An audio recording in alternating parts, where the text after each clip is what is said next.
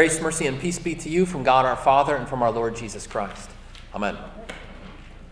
It was already cloudy on that mountain even before the presence of the Father overshadowed it. Now, at the beginning of our reading, we heard that it was 6 days later when Jesus took Peter and James and John up that mountain. What happened 6 days before? Why does it mention that? See, 6 days before was when Peter had first made his bold proclamation of who Jesus is, that he is the Christ, the Son of God. Ding, ding, ding, ding, ding. Great moment for Peter. Great moment for Peter. But then, straight away after that, Jesus goes on to tell Peter and the other disciples what awaits him and what awaits them. He says that he is going to be suffering and rejected, that he is going to be killed. And you remember Peter's response. Peter says, "Oh, no way, Jesus. Don't you remember? This is not how it goes with messiahs. You are going to be victorious. You're going to come into town with a great parade. Everybody's going to acclaim you. It's going to be wonderful." And Jesus says to Peter, "Get behind me, Satan.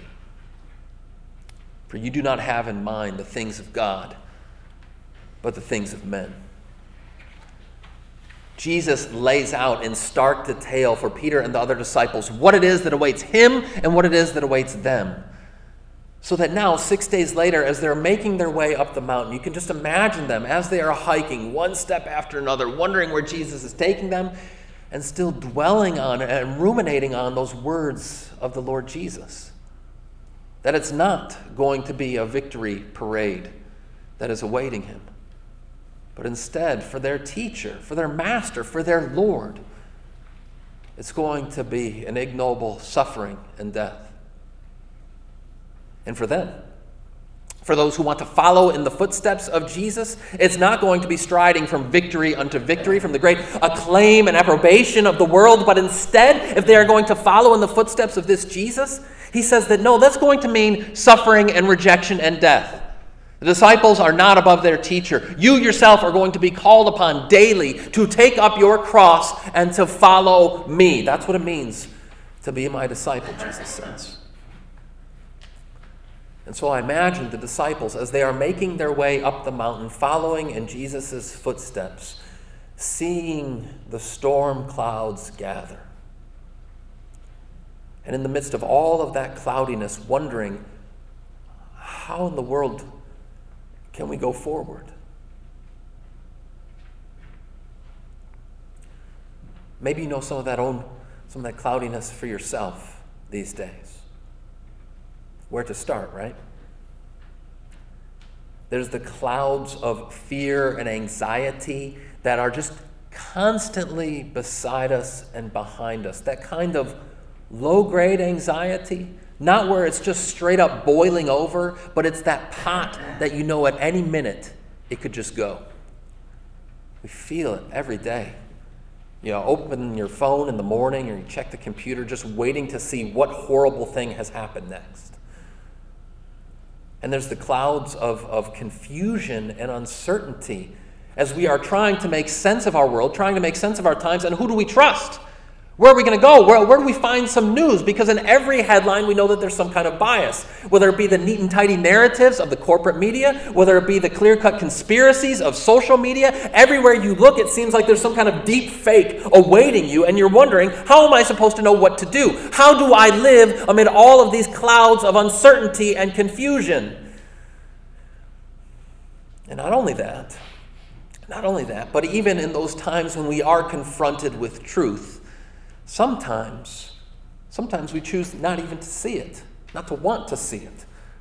There used to be this bumper sticker, maybe you still see it around once in a while, eschew obfuscation. Remember this? Eschew obfuscation, which is a fancy way of saying, as I heard someone else put it similarly, don't choose to be confused. Do not choose to be confused. There's a lot of clouds out there in the world causing us to be confused and uncertain. But if we're honest with ourselves, sometimes things are perfectly crystal clear, and yet we choose to be confused because we do not like what we hear.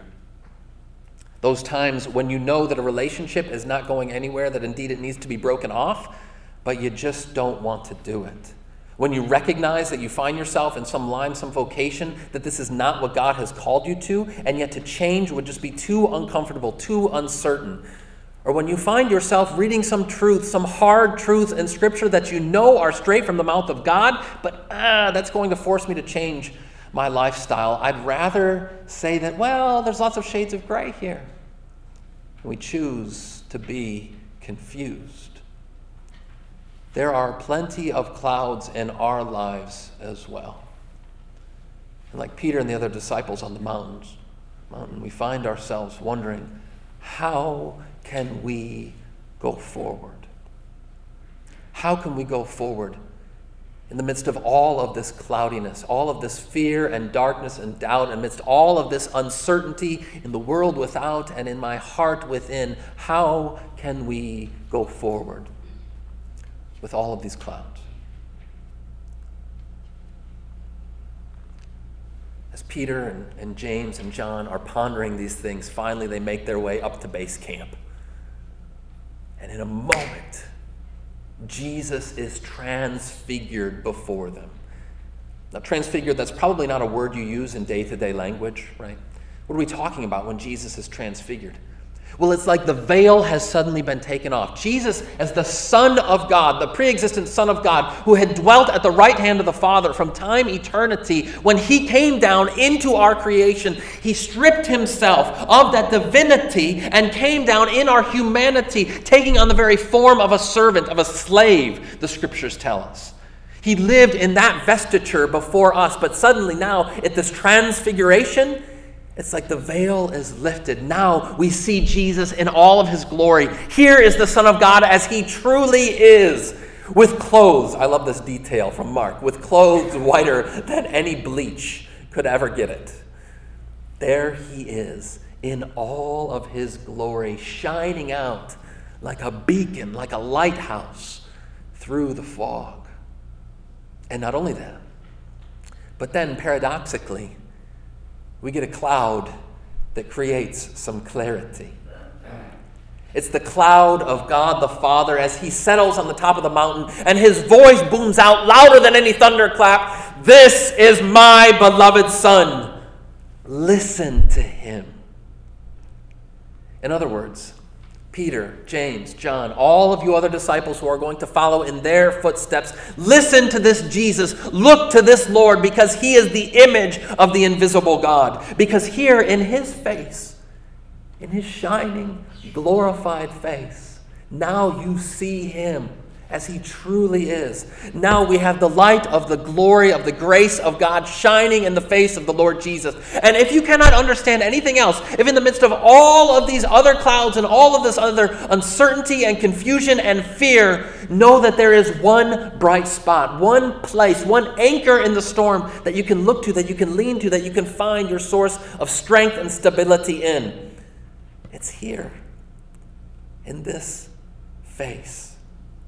In the face of our Lord Jesus. And it occurs to me that in that moment, the Lord has not answered every question for the disciples. Well, wait a second, what awaits us, and what's that going to look like? And, can we shake up the 8 ball and find out, am I going to suffer? Am I going to die? Is this going to be hard? God doesn't answer every question for them. But he does answer the one big thing.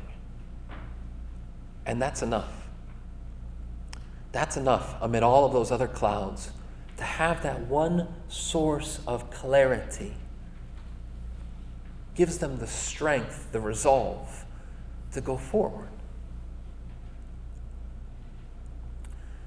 Maybe you've been in that place before. Maybe you're in that place right now, where you don't know how you can go forward, where you find yourself paralyzed with indecision and uncertainty, just wondering what's next. I think of how that was for a couple of friends of mine, really one of them, for Catherine and Bill. Catherine and Bill were this wonderful, loving couple. They'd been married more than 50 years, and a couple years back during this week, it was Valentine's week, they decided they needed to escape from the cold northern climes and to go down south to Arizona. I lived in Arizona for a year. It's like half of Michigan and Minnesota residents actually live in Arizona, I think. So they were going down to have this wonderful trip together, kind of a marriage getaway for this older couple as they went down to Arizona, warm up a little bit. But while they were down there, Bill, who had been healthy and really hadn't been dealing with any kind of medical issues, suddenly finds himself feeling unwell. Gets into the hospital, and within 24 hours, his body had succumbed to sepsis. They don't even know where it came from. And just like that, he was gone. And Catherine found herself utterly bereft. It was like she was frozen in time. What in the world am I going to do? She had utter whiplash trying to deal with and to work through all of the grief and all of the despair and all of the uncertainty, the questions that she had. She was wondering, how am I going to go forward right here? She was paralyzed. But she recalls this moment when suddenly she had that clarity that she needed.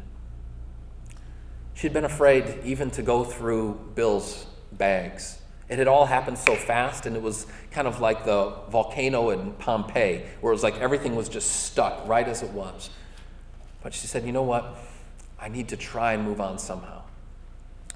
She grabs Bill's suitcase, and she opens it up. And amid all of his clothes and his doc kit, all that kind of stuff, she finds tucked away something from Bill. It was this beautiful, handwritten Valentine that he had prepared for her, just like he had prepared every year of their more than 50 years of marriage. And I won't tell you everything that it said in that Valentine. It's not mine to share, but suffice it to say that when she read it, she was reassured of Bill's love for her, and even more than that, of his desire for her to keep going forward. And in that moment, she received that clarity. It didn't answer all of the questions for her. It didn't tell her everything that she needed to know, what was going to be awaiting her. But it told her that she could move. And I think about this day, Transfiguration Sunday, and the vision that we receive of our Lord Jesus. And I think it's a similar gift. It doesn't answer for us every question that we have about what is awaiting us in the next week, month, year, or beyond. But what it does do is it gives us this moment, this vision of clarity amid all of the cloudiness. It shows us this is our Lord Jesus. He is the one who is here and who is here for us. And as we come to this table, as we receive the very body and blood of our Lord Jesus, it's like a Valentine tucked away upon this altar. So that as you received these gifts, that you might know with certainty deep in your heart that here Christ is present for you. And while he doesn't promise that everything going forward is going to be easy, he doesn't even give us every answer that we want, he does promise us this, that he will be there with you and for you. That he is going to lead you by the hand as we go forward in faith, that we are not able to look through as through a clear window in this life. We do look in a mirror dimly. But there is Jesus with you and for you, the most glorious vision that any of us could ever hope to have. Amen. And may the peace of God that surpasses all understanding keep your hearts and minds in Christ Jesus. Amen. We stand to confess our faith in the words of the Apostles' Creed.